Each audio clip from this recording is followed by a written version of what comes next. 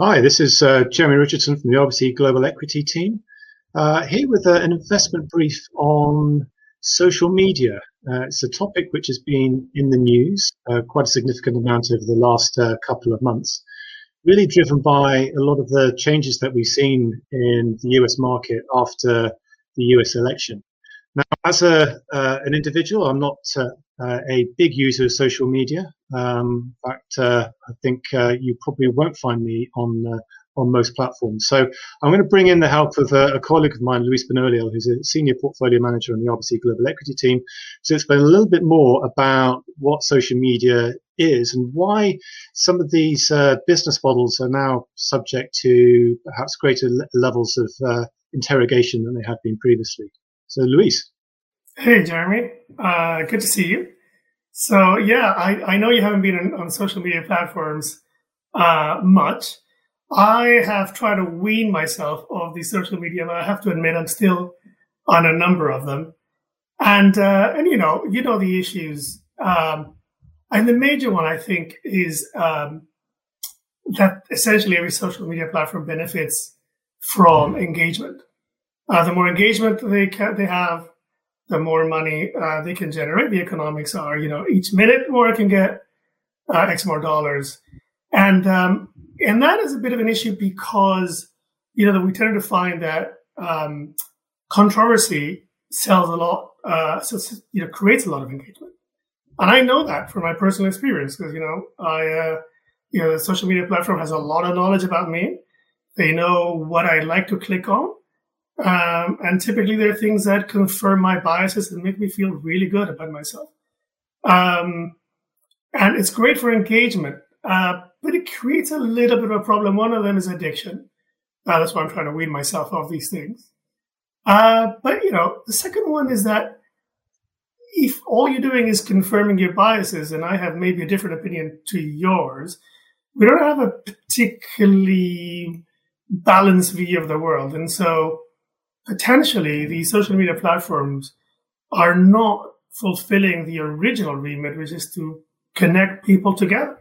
I think it's incredibly problematic. Now, I think there's a real sense, I think, at the moment that the these business models which set out to achieve so much good are perhaps not meeting society's expectations for the reason that you say, these issues to do with potential addiction driven by engagement, that's not new, right? Media companies have been doing this for years. But we seem to have moved now into a different realm where, because of the size and success of these business models, they've become almost pervasive. I mean, there must be very few people like myself who are largely absent from them. So they're now having a much more powerful impact upon social discourse. And that's leading to societal questions. And from an investor standpoint, one of the frameworks that we always try and think about and apply when thinking about business models is this sort of very basic idea about contingent assets and contingent liabilities, right? So if you are writing checks that your business model can't cash, if you're sort of prioritizing the short term over sustainable medium and long term outcomes, then arguably you're creating a contingent liability. And I guess the question that investors have to face now is that potentially some of these business models are finding themselves exposed to contingent liabilities as a result of the fact that they're now perhaps contributing in a way to social discourse rather than that positive social engagement that you were mentioning. And it seems to have all come to a head recently, right? With this whole just acquisition of should social media platforms censor information for the benefit of, not creating this social discord. I think we've both seen that, right? Yeah, I mean, it was the case, wasn't it, right? That social media platforms they absolved themselves of responsibility because they didn't enjoy an editorial function. They were pipes, and we contributed posts and messages. It went through the pipe. But there was no choking, there was no editorial oversight. Whereas if you think about traditional media, there's always been an acceptance that there was a degree of responsibility there. There was an editor who would be making those types of decisions and and balancing up what was good for the business and then what was good for the users.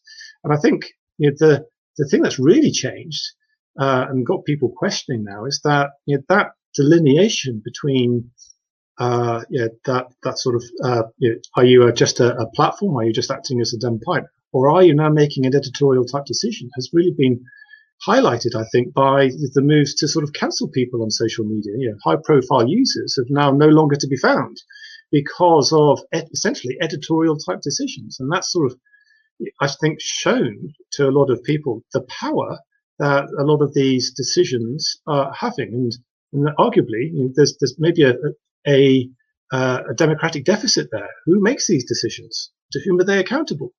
And is it right? We don't know, I guess. Yeah, I think it's becoming a bigger and bigger issue of concern to politicians across the globe, right? And there really is no consensus about how to address this. And there's been pushed to have social media platforms regulate the content for quite a long time. And to a large degree, they have made efforts. There are policies, there are reels of people who have been hired to look at the content and try to make sure that it agrees with the policies. It doesn't seem to have had much of an impact, if at all. Which kind of talks to the difficulty of self-regulation. So I guess now we have to move, or politicians have to consider other sorts of approaches. I don't know if there's any consensus on what the right approach is. There are a number of options.